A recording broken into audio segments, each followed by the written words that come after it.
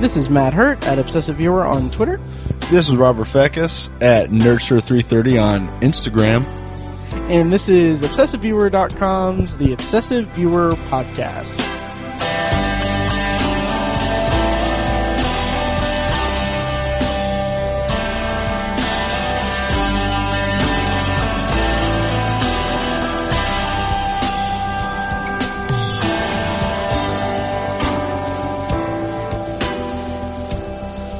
And welcome to The Obsessive Viewer. We're a movie and TV podcast that covers a specific topic, be it genre, trope, movie, or show, each episode. You can find more of our work at ObsessiveViewer.com. You can also like us on Facebook and join the Facebook group at Facebook.com/TheObsessiveViewer. And finally, support us on Patreon at Patreon.com/ObsessiveViewer, where you can get access to a special RSS feed with special content recorded specifically for Patreon supporters. We just talked about dinosaurs and the MCU, I think. Yeah, that's correct. There is actually precedent that dinosaurs exist in the Marvel Universe. Really? Yeah. Are you saying that dinosaurs don't exist in our universe? Well, they don't exist anymore. Right. Those are just bones put here by the devil to fool everybody from away from Jesus Christ. Well, this is common knowledge. That's fair. Then again, also, to be fair, if you were to dig as far as they've supposedly dug for bones, you would just get to the other side. That's true, because the Earth is flat. Yeah. Well, all facts. Hashtag facts. Jesus. No, but there is, in the Marvel Universe, not cinematic yet, but there's a place called the Savage Land. Okay. And in this land, it's a world separated by oceans on Earth where exists dinosaurs still. Huh. Interesting. Yeah. Huh. Wow. I'm kind of imagining like a King Kong kind of scenario. A little bit. Yeah, a little bit. Okay. Well, that is interesting. So, by the way, I'm your host, the aforementioned Matt Hurt. With me today is recurring co-host Robert Fekkes. Hello. Hello. And, yeah, so we're going to be talking about Captain Marvel and some other stuff today. I don't really have any housekeeping or feedback. I do want to mention that we are still going strong with our relaunched other podcasts. Although Anthology is running a little bit behind, but that's fine. It's fine. Going strong. Yes. So we've got Anthology, which is my solo podcast where I talk about the Twilight Zone as a first-time viewer. And I'm going to be talking about The Invaders coming up soon. That's a really good episode. And then we also have Tower Junkies, which is me and Tiny talking about Stephen King and The Dark Tower, which is super fun to do, even though we haven't really been talking about The Dark Tower that much on it. But yeah. And Fekkes, I think we're going to have you on to talk about the Dark Tower books.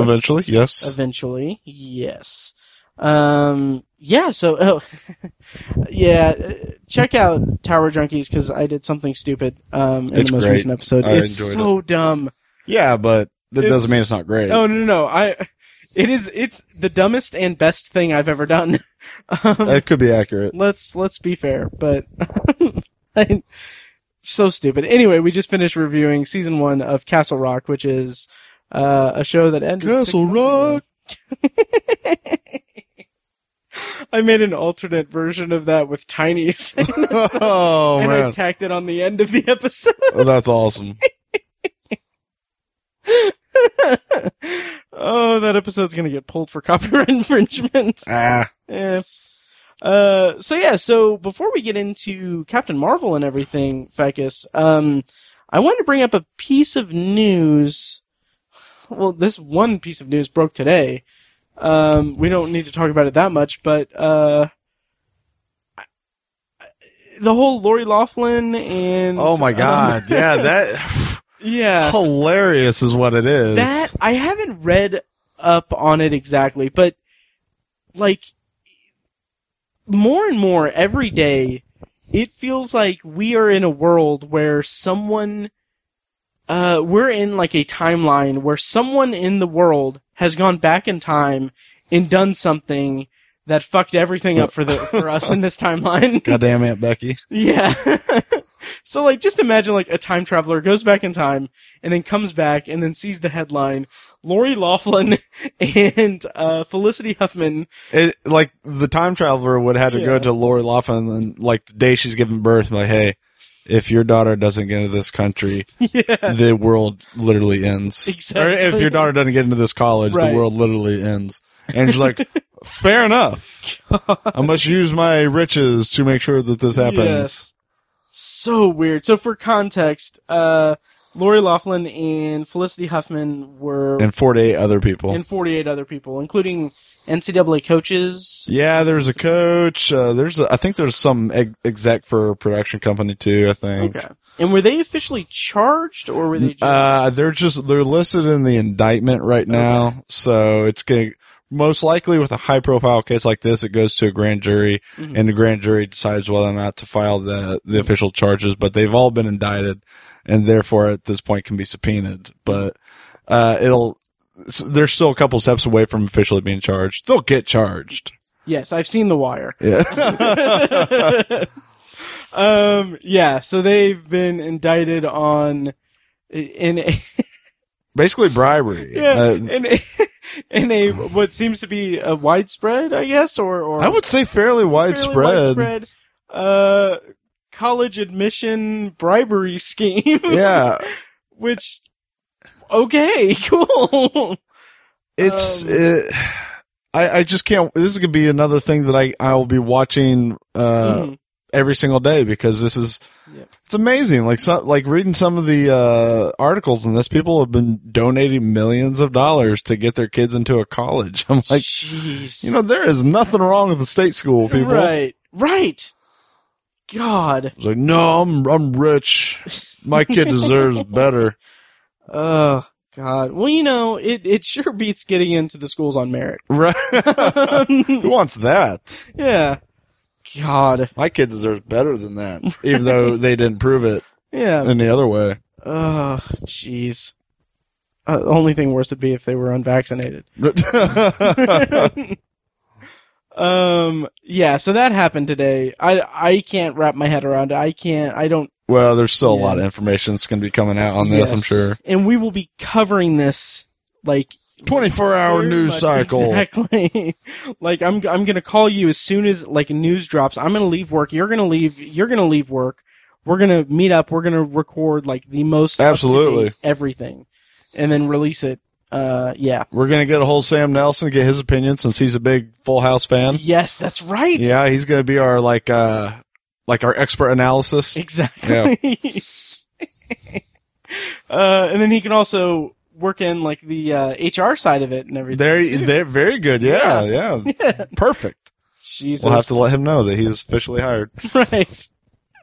So, so that happened, but the other piece of news that I wanted to bring up, the more serious or relevant, not serious, but the more exciting thing that I wanted to bring up was that, the Lord of the Rings on Prime, series that's going to be coming out. They're currently working on it. You had posted something on Facebook about Lord of the Rings, how you had rewatched the trilogy and how it held up and everything. And, and how The Hobbit had soured my taste for the universe. So you rewatched the Lord of the Rings trilogy, and I'd asked you on Facebook, what do you think of the Prime one? So, do you want to have that conversation again? Sure, because I can't even remember what I wrote down on Facebook, but I'll watch it, and I'm kind of tentatively excited, I guess, just because The Hobbit's gotten away, I'm away from The Hobbit now. Sure. And, it's a great world to have stories in, and there's endless stories in the Tolkien, was it the Compendium or something like that? That doesn't sound right. Silmarillion? Yeah, that's what it is. Silmarillion or something. Yeah, some weird Tolkien word. Super Mario. Yeah. Yeah. Anyway, there's plenty of history for them to base the show on, and sorry about that. And the little information we have right now is it's going to be taking place a couple thousand years before the events of the Lord of the Rings, and the main villain's going to be the Witch King. I hadn't heard that. Yeah, so I'm kind of excited for it. I think there's a lot of potential there for some good story and some good TV. So nice. I agree. This, like, I haven't read the books. I did actually just start The Hobbit today, so I'm gonna hopefully go through. It'll Hobbit take you things. longer to watch those 3 movies than it would for you to read that book. Yep, I believe it. As long as I get my Legolas and Yeah. The Hobbit, yeah. He's all over that book. Yeah. So anyway, I did just start that. Like, I'm really enjoying. I only got like half an hour into the audiobook, but I'm really excited. It's a good book. I like The Hobbit. Nice. I kind of was wanting to go back and reread Lord of the Rings, but I've only done that once, and it is long-winded. Yeah, it seemed that I think that's one of the things that one of the reasons I've kind of held off on it, because it seems like really, really dense with like just characters and details and stuff. It really is. So, he is descriptive to a fault. Nice. How does it compare to, like, one thing that I've noticed when listening to the Harry Potter audiobooks, and I've noticed this before, is that J.K. Rowling, like, she's great, but it seems like she has this penchant for over-describing, like, food.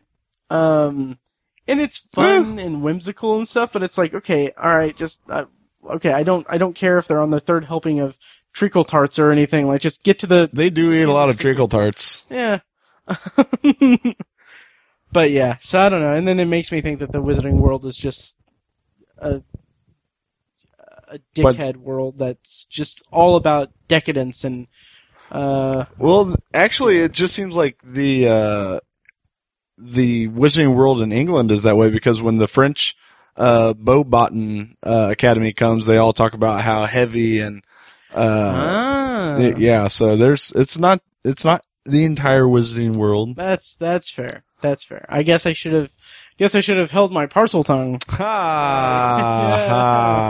Yeah. Good one. Okay, so anyway, so the Lord of the Rings show is going to be taking place, like you said, in the Second Age of Middle Earth, and that spans, like, the Second Age itself spans like 3,000 years. Yeah, something like that. Yeah, and that age ends with the wars that were depicted in the prologue of the Fellowship of the Ring. No, it begins after Isildur dies and loses the ring.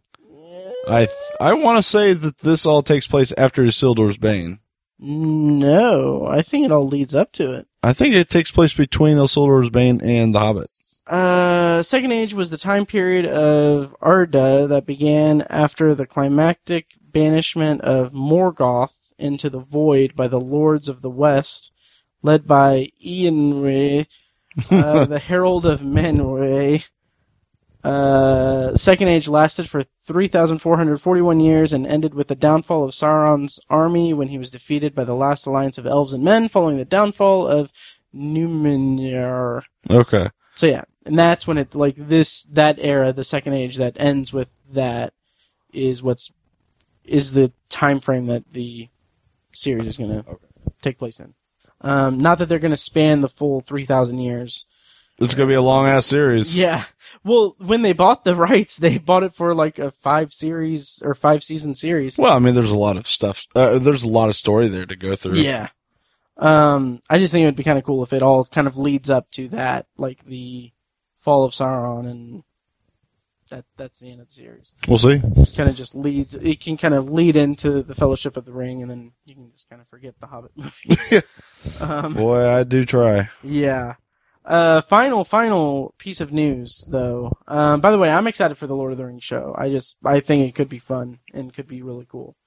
And on a semi-related note, when was it? Last Saturday?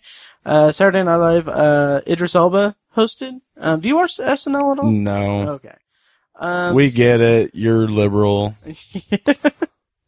Yeah, that's right. Did you see that the Catholic Church got all pissy over a sketch or a bit on Weekend Update, I think, where Pete Davidson was talking about how he was comparing people who still like R. Kelly's music with Catholics who still go to church. Well, first of all, the Catholic Church shouldn't be angry at anybody for making any type of jokes upon them because talk about a horrible institution in my opinion. Right. But oh yeah, and they did get pissed at it and like they demanded like an apology or something. Like, okay, no, let just stop fucking the kids and we'll talk. Right. Like literally the second highest person in the Catholic Church has just been found guilty of child molestation. God. So how about you just sit this one out, Catholic Church? Yeah. So I don't know if this is the Catholic Church endorsing R. Kelly's behavior or not, but that's my take on it. I don't hear them condemning it. No. Jesus. But anyway, so Idris Elba had hosted, and this is just for no one except for this is really for no one because I hated the movie, but they had like a nice little Dark Tower reference. Aww. Yeah, it was really cool. Nobody got it. There was there was a sketch where Idris Elba and someone else were doing like it was a corporate like office thing where they were doing like a seminar on how to do PowerPoint or how to use PowerPoint. And so they had like groups of people that each had like their own like PowerPoint that they wanted to demonstrate. And so the first one was these two people that they showed their PowerPoint, and like the bullets on the PowerPoint were instead of just regular like circles and bullets and stuff, they were actually like the sigil of Arthur Eld from the Dark Tower series. And yeah, I was just like, that's pretty fucking cool. And you were the only one that got it. Yeah. And then it was really cool because Idris Elba was like really good with the bullet points. And I was like, oh my god, he's sort of acknowledging that this movie exists. Yeah.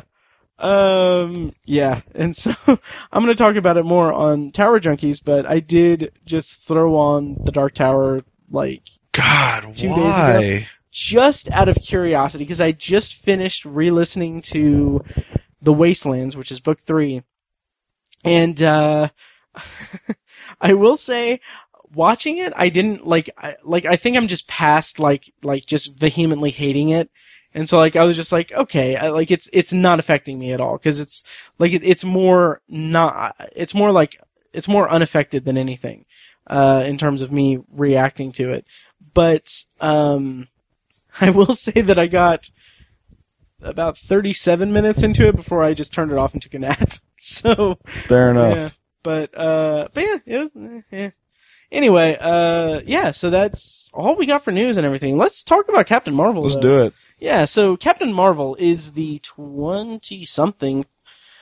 23rd, maybe. 3rd, I think. I can't. Sure. Something like it's around there. Yeah. It's the latest Marvel Cinematic Universe movie, and it is. I do have. I'm gonna go ahead and say I'm sorry. I have a plot description that, courtesy of me being bored at work. So to bring us into this review, I have this short plot description. We're gonna do a non-spoiler review and then spoiler review. We will warn you when we go into spoilers, and we'll play a bit from the trailer before we go into spoilers. So, plot description, courtesy of my dumbass, is in 1990s LA, while Carol Danvers becomes one of the universe's most powerful heroes, Nick Fury becomes best friends with Goose, an adorable little kitty that's just the cutest little thing in the whole MCU. Yes, he is. Yes, he is. Such a cute little good kitty. Such a good kitty. God. That's enough. Yeah, and it's all right there. Yep, he wrote it out, people. I wrote it all out. He wrote it all out. Please still listen to this podcast. So yeah, so this is Carol Danvers, Captain Marvel, Brie Larson. The internet sucks. Should we talk about that bullshit? Why? You know what? We all know what the internet does. Everyone knows what the internet's going to say, and just don't give them the time of day. Yeah. That's fair. I do love this one tweet that I saw that was, someone said something like, God, Stan Lee would be would hate what they did to the MCU. And then someone replied with, he was in the fucking movie. Like, are you that fucking stupid? So non-spoiler review of Captain Marvel. And what were your expectations going into it? Like, in terms of your excitement and your history with Captain Marvel? Like, well, my history with Captain Marvel is only recent, really. She's one of the members of the current Avengers book, so I read her there. She was a big part of Marvel Civil War 2, where she was a less likable character for me. Like she works perfect for her character in that storyline. But to me, I did not. She was almost the enemy to me in that scenario. I was Team Stark on that. Interesting. That particular storyline. But I'm not all that well versed in the character of Captain Marvel, just when she's kind of an ancillary character in some of the books I read now. But I was excited for the movie because the trailers made it look fantastic. I really enjoy Brie Larson. Anytime I get to see Samuel L. Jackson as Nick Fury, I'm pumped. And I liked them going back into the space realm that was kind of built up through the Guardians of the Galaxy series. Yeah. So I was super excited for this movie. I had very high expectations going in. Same here. I was very excited for it. The trailers were definitely doing it for me. And, I'll mention this in a bit, but, I was really excited for it just because it's something different. I don't know how different. Well, it's hard to call any of these movies different anymore. That's totally fair. What I meant was more like it was a woman and not like men. They've had like women in the MCU and everything. Tony Stark fucked one in Iron Man, but a couple, yeah. But no, they do have like there's some good like side characters throughout the MCU, but this is the first like female-led Marvel Cinematic Universe movie, and I was excited for it because Brie Larson I think is fantastic, and I, like you said, Sam L, I was really excited for him, and the de-aging CGI I was curious about and excited about. Yeah. Yeah. I do. You were at the screening that me and Kirsten were at, right? Correct. Okay. Cause you left afterwards, and like we were gonna invite you to get food or whatever. Oh fuck! I didn't want to interrupt the. Oh, you're fine. No, I feel bad because you should, but no, you're. No, fine. I do because I totally would have joined you guys. Yeah. It was good that we went to Chili's. It was fun. Huh. But yeah, it was funny because like you left, and then like we left, and then I went to the bathroom, and I think like you were just leaving the bathroom. I think it was you. Like right as I was going in, and so I was like, oh, okay, well, anyway, like whatever. And then like all through like dinner, with Kirsten, I was sitting there thinking like, that was Fekkes, right? Like, I didn't say hi to some random guy. I didn't just stare down this dude until he recognized me or thought that he recognized someone. So yeah, but yeah. Anyway.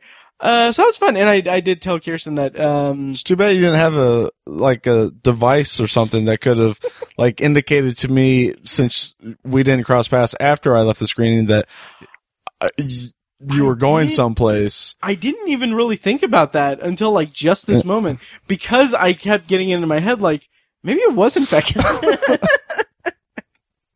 Cause, like, I don't know, I'm weird, but yeah, next time. But I did tell Kirsten that, she was like, did he stay for the after credit scene? I was like, yeah, he just left. And then she was like, oh, okay. And then, I was like, yeah, according to the bylaws, we can't have two recurring co-hosts in the same realm. Right. I almost left the screening anyway, yes, like, oof. Exactly. But yeah, so that was fun. That was like opening It was Friday night. Friday night, yeah. Yeah. And, the theater was reasonably... I said moderately filled. Yeah. Not packed per se, but, that was another thing I was gonna bring up. Or I should have brought up real quick. The Dark Knight trilogy is playing at IMAX in 70 millimeter in an 8-hour marathon. And then like in late April is when it's going to be in Indy. And I'm like thinking like, that is kind of tempting. It's a long time. It is. But, those movies. Yeah, they're fantastic. Yeah. But anyway, yeah, so fun theater experience. I don't have any like terrible stories or anything. I remember thinking that if something shitty happens in this experience, it's because I happened to be at a screening with you. Right. And I was like, he's cursed with screenings, and I'm now in the screening with him. Like, something terrible is going to happen. Yeah. Oh, yeah. But fortunately, nothing terrible happened. Nope, it was a very pleasant screening. Yes. So broad thoughts, non-spoiler. What did you think of Captain Marvel? I thought it was rather bland. Why do you hate women? Jesus. I was like, I didn't see her bake anything or fold a single piece of laundry. It was great. No, it was okay. And I think it was built up a lot for me too. It may have been part of the problem, but I thought like the middle portion of the movie in particular was just kind of bland to me. Okay. And maybe it was appropriately 90s, I guess, to me. Just kind of like, meh. So, the ending, the last act, I thought was really good. And there were some things in the middle that I enjoyed. Like, I thought that, Carol and her friend had a really good moment talking to each other at the table. Yeah, that was good. I really enjoyed that. But the whole buddy cop with Fury portion of the movie, I don't know, I just didn't get behind. Like, there were some funny parts to it, but I didn't love, and like I said, it's not like I hated the movie, it's just I did not think it was great. And to be perfectly honest, I think it's one of the weaker films in the MCU. Interesting. Where would you, we might be getting ahead of ourselves, where would you rank it? Like, would you say it's, like, what, between which MCU movies would you say, like, oh, it's better than this, but not as good as that? Well, it's better than Thor 2, which isn't saying a whole lot. I don't know. Like, there's not a whole lot of the MCU movies that I flat out dislike. Right. So it's hard for me to play that game, and I hate to put it someplace, and especially with all these movies that I've seen dozens of times. Right. So I don't know. It's better than Thor Dark World, I'll say that.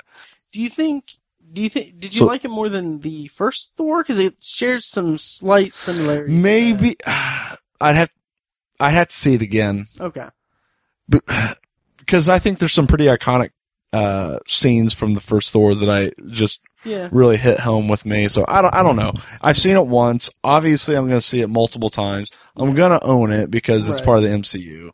Like I said, I don't want people to think that I hated the movie. I just didn't think it was great. Sure. And the fight sequences I thought were a bit uninspired. I saw you mention on Facebook that you felt like they just basically specifically when she and this is a conversation best had at spoilers. Oh, okay, yeah. Okay, we'll save that for spoilers. Yeah. I liked the movie quite a bit, actually. I thought it was a blast. It was, really kind of refreshing to have the Marvel Cinematic Universe, first of all, return to the whole spacefaring stuff and space galactic crap.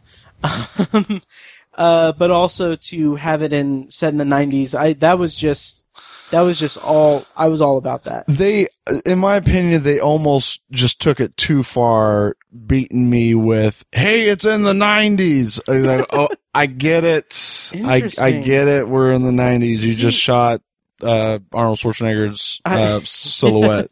I get it. But she didn't shoot, Jamie Lee Curtis is there, so that was a clearly anti-man. A very anti-man. Jeez, I mean, good God. Yeah. Do I feel attacked as a white male?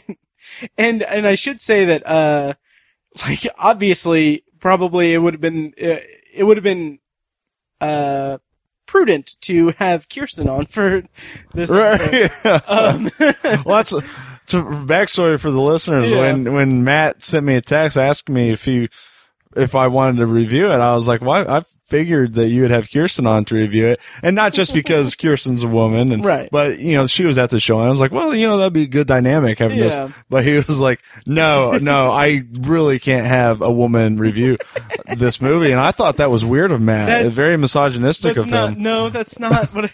She has theater stuff going on in school and stuff. She's busy. He says theater, but he said kitchen stuff. Yeah, Maybe he meant that is her theater. I don't know. I mean, in either way, I was surprised with the tone that he took with it.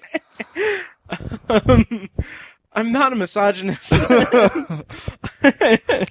of that is true. Yeah, none of that is true. I love women. I love them so much I completely stay away from them.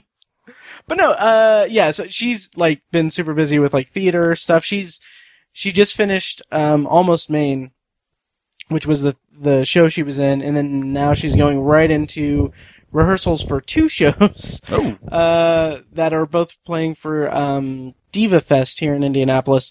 Like, I don't understand how people can do it. Like, she has 2 shows that perform over 2 weekends. At least one of those nights or one of those days, she has like 2 performances, 1 performance of each show in. God, that's got to screw with your head. Yeah, I don't understand it. That's impressive. Yeah. Oh yeah. And on top of that, she's doing school for human resources or something. It's quite a marvel. It is. It's quite a captain. Quite a captain. But anyway, so that's the reason why we have two white men here talking about Captain Marvel. And putting her place in the MCU. Exactly. And you hear that, listeners? He asked me to put Captain Marvel, Carol Danvers, into her place in the MCU. God, Matt, it's just I've never seen this side of you. I can't. So on that note, though, I do love that this is, a new, not new stage, but like it's a new playing field for the MCU. Like it's the MCU's first like woman-led superhero movie, which is great. You know what? To be fair, in my opinion, it shouldn't have been. And I'm not saying I'm not standing up, feminist, like, it should have been a female-led one, 20 years ago.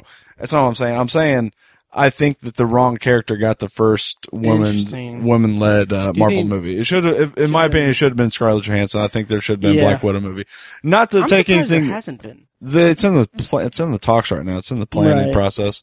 Not to take anything away from this movie because it's good to have it had happened. Right. And I'm glad, despite my less than enthusiastic opinion of the movie, I am happy to see that it's successful and getting good. I'm glad people are liking it. Yeah. So, despite with the internet. Well, internet. I'm glad it wasn't like Catwoman, just a total horrible manifestation of awfulness. Right. So I'm glad people are enjoying it. I'm disappointed that I didn't like it as much. Right. I'm thinking about going to revisit it on my next days off to see if maybe my opinion changes on it. But as it stands right now, it was okay to me. Nice. And that's totally your misogynistic prerogative. But no, I totally get that. And we'll talk about more specifics and spoilers, but I do want to just highlight that this is a big thing for, the comic book movies. Cause we had Wonder Woman, now we have Captain Marvel, I will stand by, I think Wonder Woman was a stronger movie. Oh, really? See, I haven't revisited Wonder Woman since the theater, but I remember really liking it. And for nothing else, I think, Patty Jenkins really gets how to shoot an action sequence. I'll give you that. And I do not think that these directors were comfortable shooting an action sequence. I will agree with you there. And we'll talk about that in spoilers. But yeah, I can totally, Wonder Woman definitely had it, there was just no impact for me with these action sequences. And this is a superhero movie, like it or not, for better, for worse. That's what you need in a superhero movie, especially one as super powered as Captain Marvel. Because Carol Danvers in the MCU and in the comic book universe is arguably one of the most powerful characters in either universe. Right. So I should really feel the impact of that power. Mm-hmm. And I just don't think I did. That's fair. That's fair. But it is great that that there is representation, that they're like, Sure. female representation. Yeah. I will say, I turned to Kirsten after the movie and I said, after all these years, 10 plus years of Marvel Cinematic Universe movies, over 20 movies, it's so great that they finally have, cat lover, representation in the MCU. Funny because it's not a cat. I felt, right. I felt represented myself. And pizza is my little flirkin. Anything we should touch on in non-spoilers. What did you think of the de-aging makeup? Oh, I thought it was flawless. CGI? So did I. I thought it was incredible, how well they did. Mm-hmm. With Greg Clark, I don't think Greg. To me, he's Greg Clark. Yeah. Oh, okay. Yeah. Sorry. Yeah. Clark Gregg. With him, I don't think they needed all that much touching up because he's not an old looking guy to begin with, but Samuel Jackson's damn near 60 years old. If not, no, he might be over 60. He's over 60, I think. Yeah. And to be fair to Sam, he doesn't look at all 60 years old. Right. He holds his age amazingly. Yeah. But, with Nick Fury, there's still a lot of things that typically, he's got the eye patch scar, he's looked grizzled, but they did a great job of really making Sam Jackson just look a lot younger. Absolutely. And he has so much screen time that I'm surprised that they were able to sustain that. Exactly. With certain, you go back to things like Tony Stark in Civil War, where they do his de-aging process there, and that's only for a short period of time. Yeah. And it's decent, but it's not flawless. Even when it came out, I was just it still felt a little too Uncanny Valley, and even though it is like a hologram, so I gave it a pass there. Right. It's a hologram, so it's not supposed to look like photorealistic per se. It still just didn't look. It looked off, and the strides that they've taken with the technology between that and like Ant-Man and the other ones. Guardians 2. Yeah, with Kurt Russell. Yeah. And then now Captain Marvel. This was there's one moment early on where Nick Fury is, he goes up to a car and he leans into the window of the car and he says something to someone in the car, and the sunlight just hits his face in a certain way. And the way it's lit, it looks just incredibly natural and realistic. And I was just in the back of my head, I was like, okay, they're just showing off. That's just them just being look at what we can do.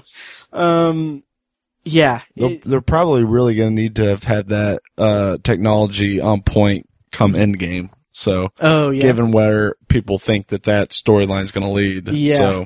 Yeah. I agree. We'll talk about that in spoilers, but, perhaps. Nah, we'll just make this about Captain Marvel. Okay, cool. So that was cool. As far as the action, I like the actual action Captain Marvel action sequences. I thought were fun. I will meet you halfway and say that they didn't floor me the way that the set pieces in the Winter Soldier or Civil War floored me, because it just felt kind of standard comic book movie kind of thing. Yeah, nothing that stood out for those action sequences to me. Right. So plus it kind of we'll talk about that in spoilers, but anyway, and to be perfectly honest, with a character like Captain Marvel and knowing where she comes from and the things that she does in the comic books, I could have done with a lot more time in the actual space realm. Oh, yeah. And maybe they're trying to not be Guardians of the Galaxy of it, but that's an entire universe to play with, and you throw her on Earth, where every other Marvel movie takes place. But it's Earth in the 90s, though. Yeah, I saw. There's a Blockbuster. And a security guard. True Lies is happening, and pagers or things. Yeah. Yeah, I had a lot of fun with the 90s stuff, and the buddy cop stuff I thought was a lot of fun.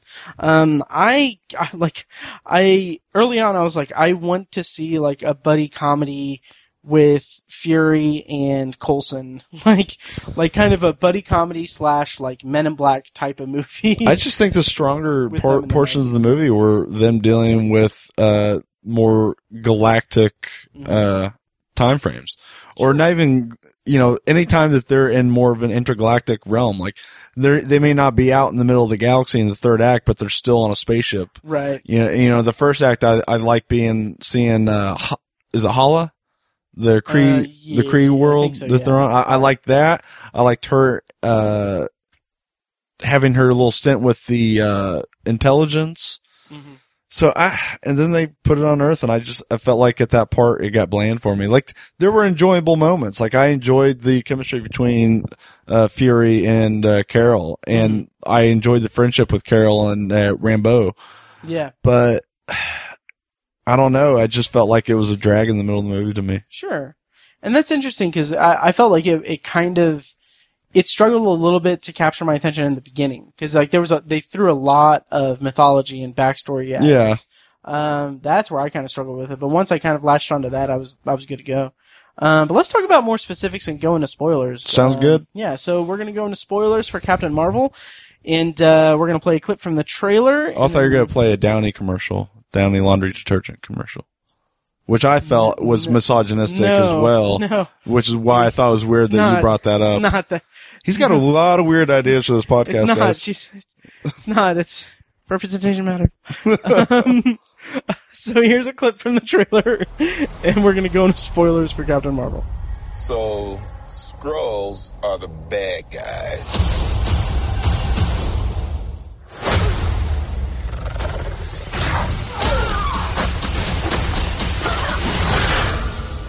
And you're a Kree, a race of noble warriors. Heroes. Noble warrior heroes.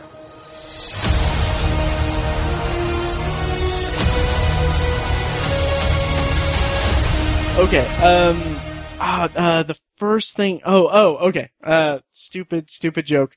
Yeah, so like the world that she's in is Hala, and, like my question is, like, if she goes like back to Hala, would you say she's a Hala Batgirl?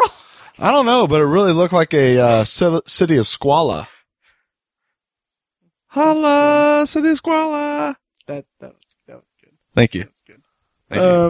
But yeah, where should we start with all of this? We could go into the big twist on the bad guy, because the bad guy in the film are supposed to be the Skrulls. The Skrulls, yes, the shape-shifting alien race, the Skrulls. Which I did mention to Kirsten. I don't know if I mentioned it to her. I thought of it later, but I was like, maybe that wasn't Fekkes. Maybe he was a Skrull. Nice. So, but yeah. So the Skrulls are built up at the start of the movie as they're the enemies of the Kree, and they're actively trying to infest different worlds within the galaxy and take them over. So they're built up immediately as these are the bad guys of the film. Yeah. And legit in the comic books, the Skrulls are an evil race of beings. Okay. Like there's rarely a time where the Skrulls are like on the side of good. Mm-hmm. They're actively always trying to do that. Always trying to infiltrate. Mm-hmm. So that's a good basis, but it flips the script then by turning the Skrulls into the sympathetic refugees, and the Kree are now technically the bad guys. What did you think of that? I enjoyed it. I didn't really see that coming, only because I thought that eventually they were going to try to do a secret invasion storyline from the comic books where the Skrulls try to infiltrate the superhero community and all forms of government on planet Earth to take over. So I thought they were introducing the Skrulls at that point, which I still think is a possibility. So I did not see the Skrulls being the sympathetic refugees, but I like that turn. I thought it was a good good little change, good little Me detour too. for the movie. And I really thought it brought out Ben Mendelsohn's character, and I thought Ben Mendelsohn was one of the strongest parts of the movie. I thought me too. he was a lot of fun. He was great. Have you seen that? Picture that's been floating around? That's the tweet goes something like, "I don't know if this was intentional, but," and it shows a side by side of him as the scroll sipping the drink, and the picture to the left is almost the exact same kind of stance or whatever of Samuel L. Jackson sipping the drink from Pulp Fiction. No, but that's funny. Yeah. But yeah, I really liked that kind of surprise, that turn, because I didn't see it coming. And it was funny because Kirsten had said, she was like, yeah, I figured that was going to happen because like in like Agents of S.H.I.E.L.D. and stuff, like the Kree are the bad guys. And like throughout. Well, she's not wrong about that. Right. Go ahead and mansplain to her. No. The only thing I would say is, in the original Guardians, the Ronin is a Kree, but he is a defected. Yeah. Kind of a. What's the word I'm looking for? Basically, he thought the Kree have gone too soft, and he's going to be the more bound to scripture type of Kree. Yeah. He's the militant. Yes, militant, like a militant Kree. So, like, she's not wrong about that. But no, I didn't see it coming. Yeah, but I didn't either, and I felt kind of dumb because I was like, well, of course, because I just assumed throughout the whole movie, like, okay, Jude Law is going to be a bad guy. Like, it's a given. Like, he's going to be the bad guy. I didn't realize that the depth of the bad guyness was going to be that, that type of thing. I thought he was just going to be working alone, but I really appreciated it. Yeah, it was a good turn. It was one of the more thought out parts of the movie to me. I thought it was one of the, I don't know, it was one of the higher points for me. Sure. And when that happened, and it's the reveal that Jude Law's character has been was there on. Well, he was the cause of the death of her mentor, and the reason that she can no longer remember what happened, and the reason she has these powers. Yep. I turned to Kirsten, and she said something like, oh wow, he's actually a bad guy, and I was like, yeah, I wonder if that's against Jude Law. So, yeah. Ah, nice. Yeah. But no, I liked that. I really liked the movie. Let's kind of backtrack a little bit and talk about the real star of the movie, Goose. So, I did enjoy quite a bit of Goose. So I tweeted like a week or so ago, like a week before the movie, I tweeted and said, like I had retweeted something about Goose, and like I put like, honestly, Goose is like 40% of my anticipation for this movie is because I'm excited for Goose. And then Mike, had tweeted and said like, he doesn't really get it, like why people are kind of excited about the cat. And then he's like, and he's not a cat person. He kind of hates cats. So yeah, that's something we're working through. So like I had tweeted him, and I was like, honestly, I'm kind of being hyperbolic. Like obviously, like if the cat factors into the main plot of the movie in any way, I'm probably gonna roll my eyes. Bullshit. And as soon as like the movie was happening, I was like, I am gonna eat my words because I'm loving every second of this. So the Flurkin thing, like, first of all, I loved the comedy of the Skrulls being freaked out by Goose. And the Skrull using, or no, it was the Kree that used that used the device that said Flurkin, highly dangerous. Yes. Then the Samuel L. Jackson was like, not dangerous. Human, low to zero danger. Yeah. Or low to zero threat or something like that.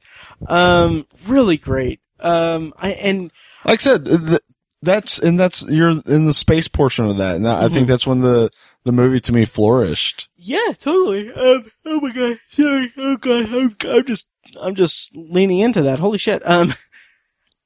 And I loved every single second that Samuel L. Jackson had with the cat. Like that He was funny. Stole the movie. With one exception. Yes. 2 exceptions, I would say. I fucking hated that the cat is the reason that he doesn't have an eye. Oh, okay. I thought you were going completely different. Oh no. Okay. I was gonna save that for later, but we can talk about that now. It's so dumb. It's too stupid. So I am so on board with it. I am not. It's too stupid to me. Yeah. He gets scratched by the cat, and he doesn't even seem to give a fuck. It's like, oh, my eye's swollen shut. Oh, I guess I'm gonna lose my eye. Well, I think the idea is that it gets worse because it's a flirt. I understand why it's getting worse, but he doesn't seem concerned that it's getting worse. But he's Nick Fury. He's Nicholas. I thought that it was hilarious that they did that. Like, first of all, throughout the movie, they have like 1 or 2 times where like his eye gets injured in some way, and it reminded me of like Hot Tub Time Machine with the arms, the bellboy, yeah, the bellboy. Yeah. And then when Goose scratches his eye at the end, I was like, are they really gonna do this? Like, I was not on board with that. And what I get that. I totally get that. But I kind of love that if you go back, and I saw this pointed out on Reddit, but if you go back to the Winter Soldier, he has a line, I think, to what's his name? Oh my god. Steve? No, the bad guy. Are you talking about Robert Redford? Yeah, Robert Redford. No, he may have been the captain. I don't know. But anyway, the line is, he says something to whoever he's talking to in Winter Soldier, and he's like, last time I trusted a man, I lost an eye. Yeah. And just the context, like the actual context of that now with this, like the retcon of that is hilarious. Yeah. Or it could have been he trusted a guy that was disguised as a squirrel. I don't know. I was not on board with the Goose. Yeah, great. It's a cat. And the more I think about it, the more irritated I am about that. That's fair. I'm not on board with that being the way that Nick Fury loses his eye. I so am. But to each his own. Yeah. That, and then when they introduce the pager thing, which we'll talk about the stingers in a bit, but I kind of, like, I made the joke, and, like, obviously this was never going to happen, but I would like to see, like, a sketch or an outtake or something where it's revealed that the message that he's sending to her at the end of Infinity War is just protect Goose or something. Because I really dug the bond of Goose and Fury. I thought that was really good. So what I was going to say when I said that it stole the movie, and you said with the exception of something else, I thought you were going to say the Stan Lee cameos.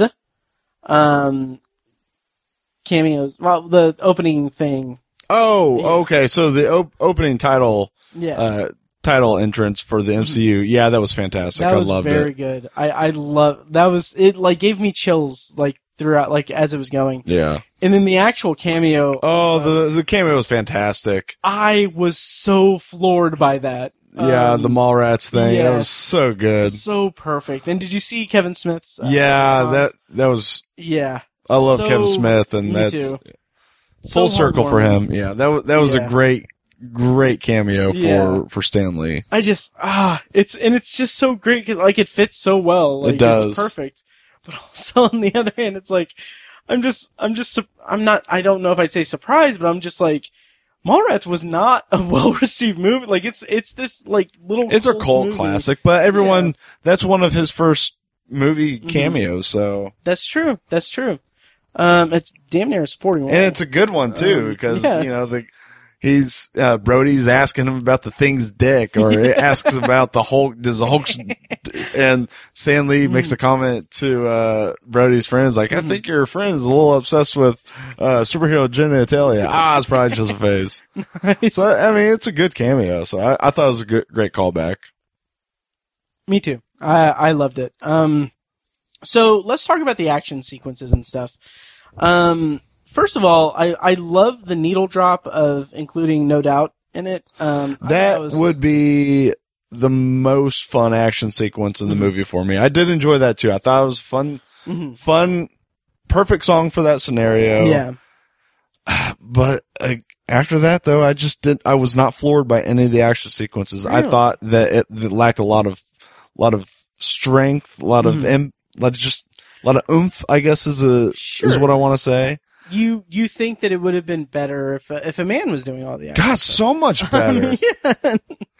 No, but what'd you think of like the chase sequence in the beginning of the movie? It was okay. Really? Oh, okay. I've seen chase sequences better done in other movies that are very similar. And that's fair, but I don't know, something about it I think the 90s aesthetic and the setting I think a lot of her sequence, or a lot of the sequences done in this movie, I thought were quite obviously borrowed from other films. Like the chase sequence with the rail car remind me too much of Spider-Man 2 sequence between Doc Ock and Spider-Man on the train. Sure. When Carol finally gets full control of her powers, it was Iron Man without a suit. Yeah. And hell, one of the sequences was almost a shot for shot Iron Man. Maybe it was an homage to the original Avengers, and maybe it was on purpose. But when she's flying towards up and shooting things with her blasting arms. Oh yeah, and kind of spinning around and stuff. That was almost shot for shot Avengers Iron Man. Maybe it was intentional, but to me it just seemed like they just took all of Iron Man's powers and gave to Carol and said, okay, there's your action sequence. I just don't think that these directors were very competent in original action sequences. Interesting. I didn't have any problem with the action sequences or anything, but I'd be curious to revisit it and see how I feel about it, because I thought it was done well. If not, kind of slightly above average for me, because it didn't I'll agree that it did seem kind of same as like the other ones. Again, bland comes to mind a lot for me when describing this movie. Mm. What did you think of the? I'll break into that sentence that I just started. And you know what? The needle drop moment too remind me a lot of Kick-Ass with Hit Girl. Like almost exactly like it. I guess. The big needle. They have that exact, not the same song, but the exact same needle drop. I can't remember. Yeah. Oh, Bad Reputation. Is it? Okay. Yeah. But to me, it's almost the exact same scenario. I'll give you that. I still loved it. I still thought it was good. I enjoyed it. I thought it was one of the more memorable action sequences, but again, I just think these directors plagiarized their action sequences. If anything, I think that the kind of derivative nature of it could have a negative impact on repeat viewings, but in the moment I was digging it. Well, fair enough. There was a moment where, and I wish that Kirsten was on for this one because I wanted to talk to her about this specifically, but the scene with the motorcycle, where the guy's like, hey, do you have a smile for me or whatever? You mean the Terminator 2 scene? When he steals clothes and steals a motorcycle? Oh, yeah. Damn. Wow. I did not make that connection. Huh. But anyway, the line where he's like, do you got a smile for me? Like, I mean, I enjoyed that line too. Yeah. I thought that was very appropriate, especially given the people was like, oh, she doesn't smile. Yeah. That's a ridiculous commentary on the whole thing. So I thought that was a good, fuck you to that, but. You may have heard Kirsten, because she gasped.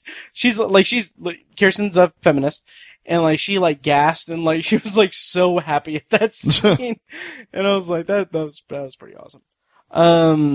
Yeah, I liked that a lot.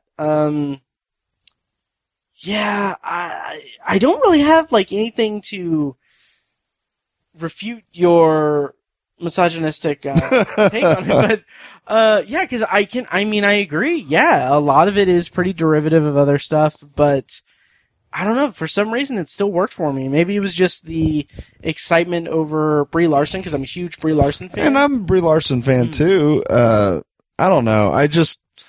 I feel like that character is going to flourish a lot more in Endgame because I trust the Russo brothers to competently make an action sequence worth watching. So do you think, and this is delving into more speculation than anything, but do you think that Captain Marvel, Carol Danvers, is overpowered?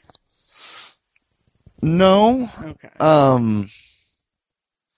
She's not invulnerable. I don't think she's Superman invulnerable, and that's always been one of my biggest critiques of Superman is he's too invulnerable. Right. So, no, I think that she's arguably the most powerful hero. Sure. But that doesn't mean she's unable to be defeated because she has been defeated before. Yeah. I was having a conversation with Mike about this, and he said that his concern, he didn't really like the movie that much.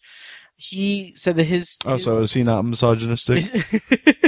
He just hated that she was, like, it was a woman. Like, he was like, it's called Captain America, not Countess America. He did not really say that, I promise.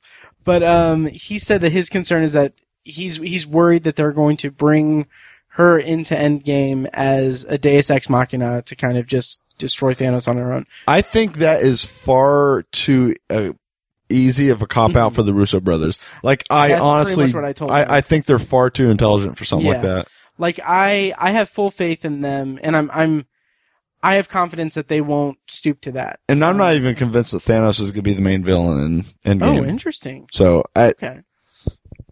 There's a reason why we're a month away from this movie, and we have had one trailer that shows us nothing. I know, and I'm so happy about that. Yes, I'm tickled about it.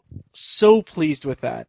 My prediction, though, like, I'll just go ahead and say it. My prediction for Endgame, and I don't like to speculate that much or, like, do anything, but I have a feeling, I can't even keep it straight, but I have a feeling that Carol is going to go up to Thanos, and then they're going to, like, be duking it out and stuff, and then suddenly it's going to be like, oh, their mother's name is Martha. Or their mothers have the same first name. Or no. Damn it. I should have...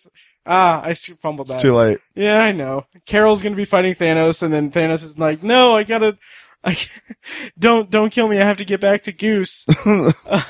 Wait, your cat's name is Goose? Anyway.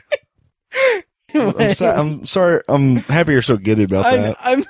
I'm so pleased with that, and I wish that I would have thought of it before I did my stupid, like, take on it. But anyway, anything we haven't touched on that you want to Annette Bening, I liked her role in the film. I thought she was a lot of fun as the AI Supreme version of Marvel.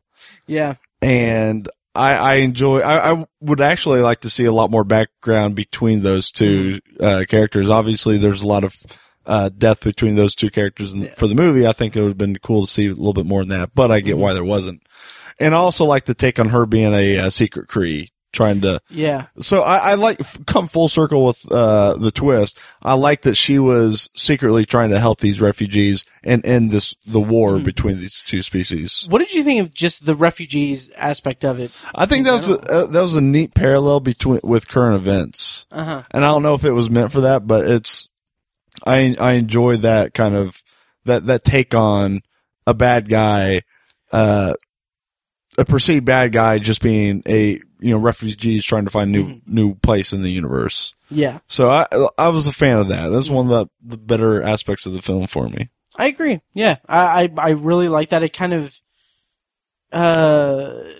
gave an interesting kind of heart to the action and the kind of third act action.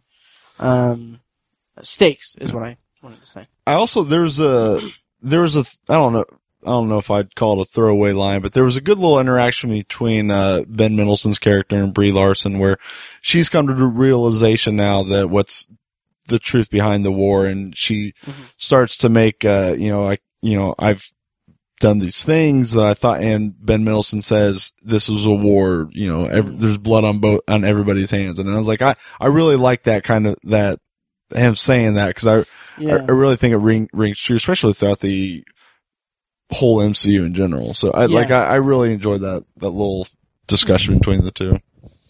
Yeah, same here. Well, we're probably running a little bit low on time, and we should probably wrap it up. I do want to ask one thing, and this is more something I wish that they would have done, and I'm not aware that they have done to an extent, but I kind of wish, like you said, like you wanted to see more of the space stuff and Hala and everything. And I agree, yeah, we're at the point in the MCU where we're being introduced to different storylines that have their own mythology, like Guardians of the Galaxy. There's so much, there's a whole universe there. And I know that they've done some things like this, like having like one shot or offshoot things like with Ant-Man and stuff, but like having I wish that there were an MCU like specific line of comic books that I wish that would have been something that they did at the beginning, like started out like having like supplemental stuff just to have backstory for the characters that's canon for the MCU. You wouldn't want it? No, really? No. I like the separation between the MCU and comic books. Yeah. Yeah, I get that. I get that. Yeah. They're two different forms of storytelling, and I know it's the same universe technically, but I like them separate. You believe in the the separation of screen and page. That's right. Yeah. As someone who doesn't read the comics though, like in general, like I don't dip my toes into the Marvel comics or anything. I just think it would be fun to have that be. And I get that. So. Yeah. At the least, I kind of wish that they still did the Marvel one-shot, like, short film. Yes, I did enjoy those. I wish they'd bring those back, too. Yeah. Yeah. So, last, you want to talk about the tag? Yo, yes! Okay, yeah. So, Goose throws up the Tesseract. But no, the mid-credit scene, where he's typing out the Protector, initiative, oh, wait, no. No, I'm talking about the That's the end of the movie. Okay, yeah. The Endgame stuff. Yes. Yeah, shit. Jesus. Okay. Yeah. What'd you think of it? That was great. Yeah. I was so, and this goes back to me liking Captain Marvel as a character. Mm-hmm. I was excited to see her in this scene, directed by the Russo brothers. Yeah. So I'm sorry. I really think I'm going to like more Captain Marvel directed by action competent directors. I'm so excited to see her kind of be brought up to speed, because I assume, well, I don't know if it's a good assumption, but I kind of wonder if she doesn't know what's going on. Oh, I'm sure she has almost zero idea what's going on Earth. Yeah. She might have an inkling as to who Thanos is. Mm-hmm. In fact, it'd be stupid for her not know who Thanos is. Right. Or have any idea about the Infinity Stones. I'm sure she's going to have knowledge of that, but I'm sure she's going to have zero knowledge of basically the superhero boom on Earth since she left. But she's going to know who Thanos is. She's going to know a little bit about Infinity Stones, so. Yeah, and like my initial thought was like, oh, she's just going to come to Earth and like everyone's going to be like, hey, yeah, half of everyone's gone, man. Like we're in dire straits here. But also it's like, okay, half of everything and half of every living being in the universe is gone. So like she's going to know some events happened. Yeah. But one thing that I really loved about that mid-credit scene was that just the absolute not drop, but the complete tonal shift. Like when The desperation. Yes. The desperation the despair, there. Yeah. like just the way that It's like they have no idea what this is, but it's Yeah. like, Jesus Christ, we have to do something. Yeah, just the way that they delivered their lines, like the Russo brothers, perfect directors. Yep. Because they get that kind of despair out of the actors. God, I'm so excited for Endgame. Me too. I can't wait for Goose to just come in and save the day. That's the real like Deus Ex Machina. Yeah, sure. Yeah, he's gonna come in and swallow the gauntlet, and that's it. Yep, that'll be it. all. Yeah. Flurker to the rescue. Yeah. So we are like what, 5 weeks? Probably about 5.5 weeks now. Yeah, away from Endgame. Jesus Christ. And we've had one trailer. We have had technically. Well, we've had 30-second teaser. Super Bowl spot Yeah. does not count as a trailer. Yeah. I'm so happy about that. I'm Me too. so happy about that.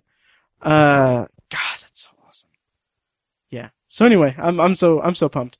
What'd you think of the stinger at the? First of all, before we do that, because I mean it was fun. But what did you think of the ending where like it's like she's the reason it's called the event? I'm okay with that. That's Okay. I thought that was kind of fun. Mhm. Kind of fine. My brother didn't love it. He thought it was a little just hackneyed, but Sure. yeah, I thought it was all right. Okay. Nice. Didn't love it, didn't hate it. I was like, oh, all right, fair enough. What did Peter think of the eye thing? Oh, hated it. There's not a whole lot of anything that Peter enjoyed about the movie. He Oh, really? really did not enjoy it. Wow. I love it. I Yeah. glad somebody did. Yep. Yeah.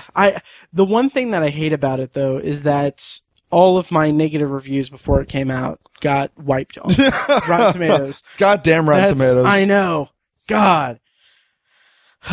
Anyway, so that's our review of Captain Marvel. It was a lot of fun. One thing, I'm going to put her on the spot. Kirsten,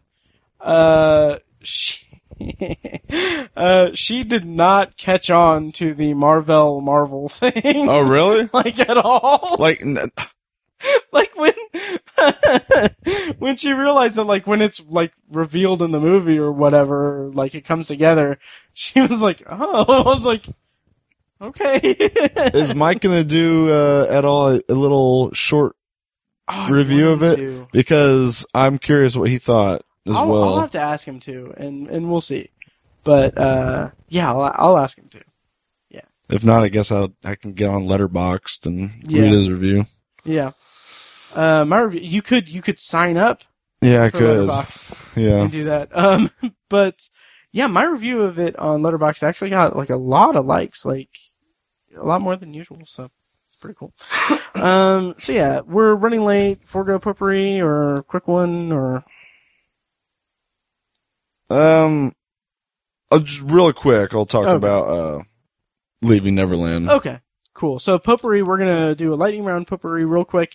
Potpourri is a section of the podcast where we talk about whatever we want, stuff we're looking forward to, or stuff we've seen lately. Anything we want, as long as it smells good. I'm gonna go ahead and just get us kicked off with a real quick one. I've been rewatching The Shield on Hulu. Me and Tiny are going to do a full series retrospective episode down the road. I just finished season 6 today. That show is incredible. It's today's the day of this recording is the 17-year anniversary of the pilot episode airing. I highly recommend everyone to go onto Hulu and watch the pilot episode of The Shield. It is amazing. And that show holds up so spectacularly well. I just today, I genuinely don't know if I made this joke to you off mic, Fekkes, but, today I pulled the trigger. Yeah, no you pun did. intended. I Yes, did. you Okay. did. Exact wording, too. Yep. I pulled the trigger, no pun intended, on buying the Blu-ray set. So when I rewatch season 7, the last season, it is going to be on Blu-ray. So I'm so excited for that. Yeah, that's my potpourri. The Shield is incredible. One of my top 3 favorite shows of all time. And, well worth watching for great storytelling, really great performances, great writing, and really good overarching storylines and stuff. Are you staring at me because you want me to watch it? No, maybe I don't know. 'Cause, It's you know. I'm not going to watch it. That's fine. What's your potpourri? My potpourri is I just, well, not just. Last week I watched the 2-part controversial documentary Leaving Neverland, which is pretty much, it's a bit of a talking head documentary. Okay. Interviewing 2 victims of the Michael Jackson child molestation accusations and their families. And it's 2-hour documentaries. And here's the thing. I have for the longest believed Michael Jackson to have been a child predator. Right. I have, since, probably the days of the accusations. Coming into this, documentary, I was, first of all, I was enormously curious, because of the buzz that was getting, coming out of Sundance. And of course, because the Michael Jackson, which we're looking for the family, I guess, but, Sure. estate that was very anti this documentary. And I expect it to be. I don't expect the, Michael Jackson estate to come out and be like, well, these guys kind of make a good point. I expect them to fight all this tooth and nail. And I know there's some controversy,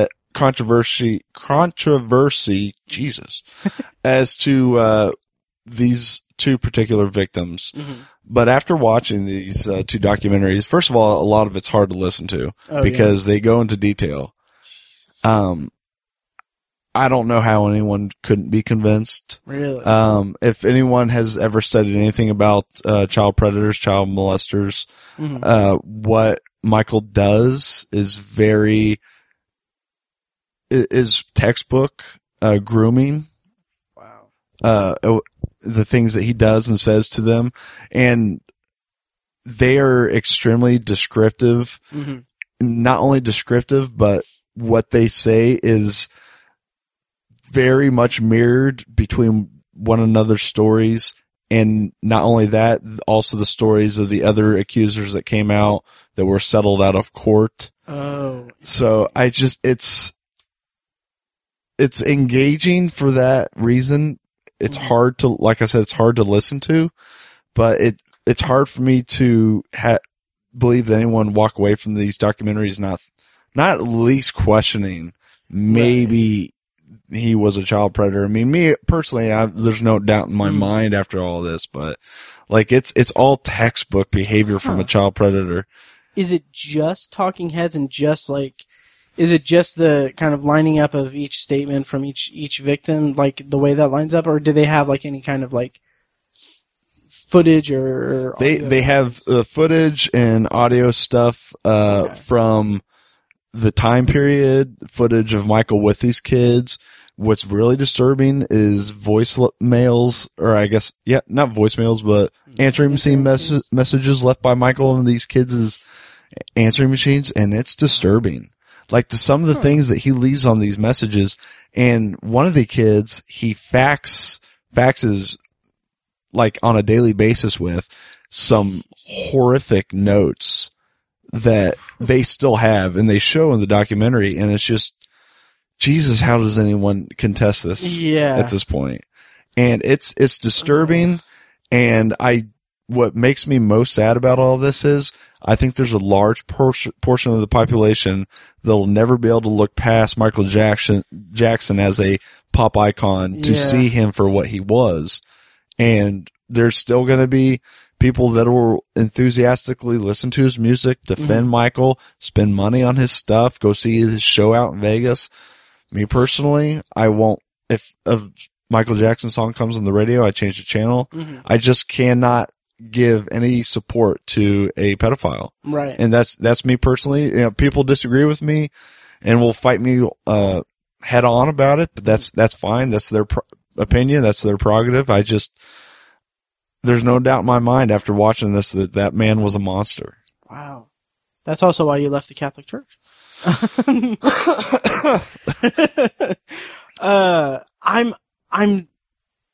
I'm really eager to watch the documentaries or the 2-part documentary. But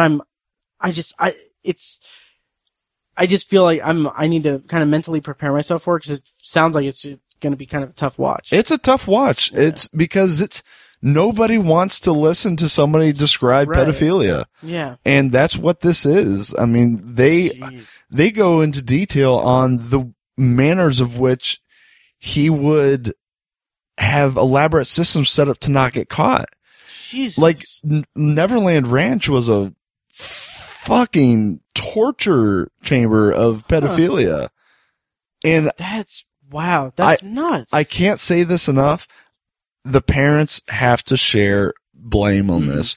Who lets their child sleep in the same bed as a grown man while you're not even staying in the same fucking house? Yeah. I can't fathom that at all. Like it's insane. Yeah. Wow.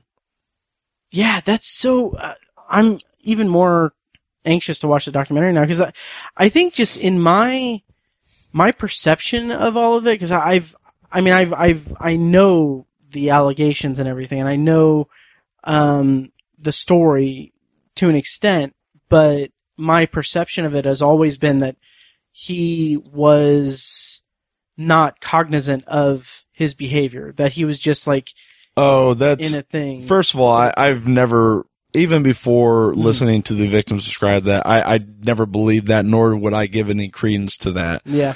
No sane human being thinks it's okay to molest children. Right. Even pedophiles know what they are doing is against, at the very least, against cultural norms. Right. Right. So no, that he didn't know what he was doing. That doesn't fly with me, especially not with acts of sexual crime. Right. Especially. So, but if that was your inkling, it's going to change once you watch this. Like to kind of clarify that, I'm not saying like, okay, he wasn't cognizant of his behavior being bad in terms of like, oh, molesting children is bad. More like the whole like, oh, inviting children over and then like the kind of defense that was brought out, like my understanding of his defense in the trials and everything or whatever was that, nothing inappropriate happened. He was just a kid. Like he is like a kid who wants to spend time with kids. That's my perception of the defense of his, against that's the defense that they make. Watch the documentary. There's so much that is just mind blowing. Okay. Almost to me as bad as Abducted in Plain Sight. Oh, I still haven't seen that. Another mind blowing, but topic for another day. Yeah. I'm gonna have a fun time watching some stuff. I'm gonna watch Abducted in Plain Sight, Leaving Neverland.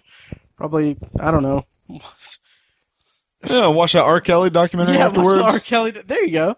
I was gonna say like watch some old Michael Vick videos. Round it out with Hotel Rwanda. Exactly. Oh God. So I think that about does it for this episode of The Obsessive Viewer. Leaving Neverland is currently on HBO Go, HBO Now, and everything. Check that out there. Also check out The Tale, also on HBO. Have you watched The Tale? It's on my list. Okay, it's on my list. If you want a really good movie about sexual trauma and molestation and everything. And boy, who doesn't? Right? Great companion to Leaving Neverland. Jesus Christ. So that's our episode. Next time we are going to have me and Tiny doing a letterboxd potpourri / extended potpourri / moving my couch out so I can get a new one. Again, check out Anthology, my solo podcast at anthologypod.com, and check out Tower Junkies at towerjunkiespod.com, where we just finished reviewing season 1 of Castle Rock. And, Castle Rock! Dumbest thing I've ever done. So check that out. And, any parting thoughts? If you want to debate me on Michael Jackson, you know where to find me. Nice. And if you want to debate me on me telling Fekkes to put Carol Danvers in her place, you know where to find me. I'm not a misogynist. Okay. Thank you guys so much for listening, and we'll see you next time. Bye.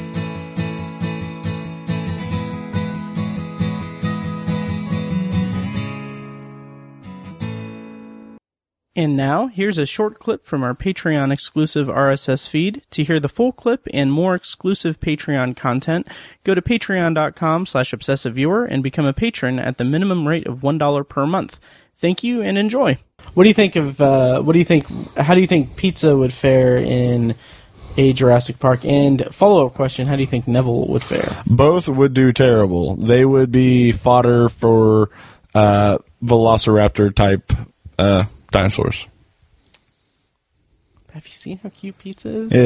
Do you know how well the mammals did during the dinosaur eras? Well... Not well. Yeah, well... Not well. Mammals did not flourish until they died. So... The Obsessive Viewer podcast is edited and produced by Matt Hurt and presented by ObsessiveViewer.com. For a full archive of our episodes, go to ObsessiveViewer.com/OV archive. You can also like our Facebook page and join the OV Facebook group at Facebook.com/TheObsessiveViewer. And follow us on Twitter at ObsessiveViewer and at ObsessiveTiny. And follow our recurring co-hosts at I am Mike White, that's me, at R.A. Fekkes, and at Burger_Lurker. If you enjoy the show, please take a couple minutes to leave us a rating and a quick review on Apple Podcasts. This is the easiest way to support what we do, and all it costs is a little bit of your time. If you'd like to donate to the podcast, you can make a PayPal donation at obsessiveviewer.com/donate, or support us on Patreon for recurring donations and access to commentary tracks and B-roll audio recorded exclusively for patrons at patreon.com/obsessiveviewer. Every donation goes toward paying the fees to keep the podcast running and is greatly appreciated. For official Obsessive Viewer merch, including shirts, mugs, phone cases, and more, visit our TeePublic store. You can find a link to the store in the show notes of this episode and at obsessiveviewer.com/donate. Or you can simply search for Obsessive Viewer at teepublic.com, T-E-E, public.com. For information about our annual live event showcasing short horror films from local filmmakers, check out shocktoberInIrvington.com. And for an archive of all our events, as well as news about potential future events, head over to obsessiveviewer.com/live. For more podcast content, you can find Anthology, Matt's solo podcast covering The Twilight Zone, and other classic and contemporary science fiction anthology TV shows at anthologypod.com and on Twitter at OVAnthologyPod. You can also find Tower Junkies, a podcast where Matt and Tiny share their love of all things Stephen King and his magnum opus, the Dark Tower series, at towerjunkiespod.com and at towerjunkiespod on Twitter. And finally, check out The Secular Perspective, Tiny's side project podcast, which tackles current events and life's big questions from the perspective of secular hosts Chad and Amanda at thesecularperspective.com. The theme music for The Obsessive Viewer comes courtesy of the band Loudlike from their EP Mistakes We Must Make. Additional bumper music is provided courtesy of As Good As It Gets, which can be found at facebook.com/asgoodasitgetsband. Thank you so much for listening, and we'll see you next time. Kitty!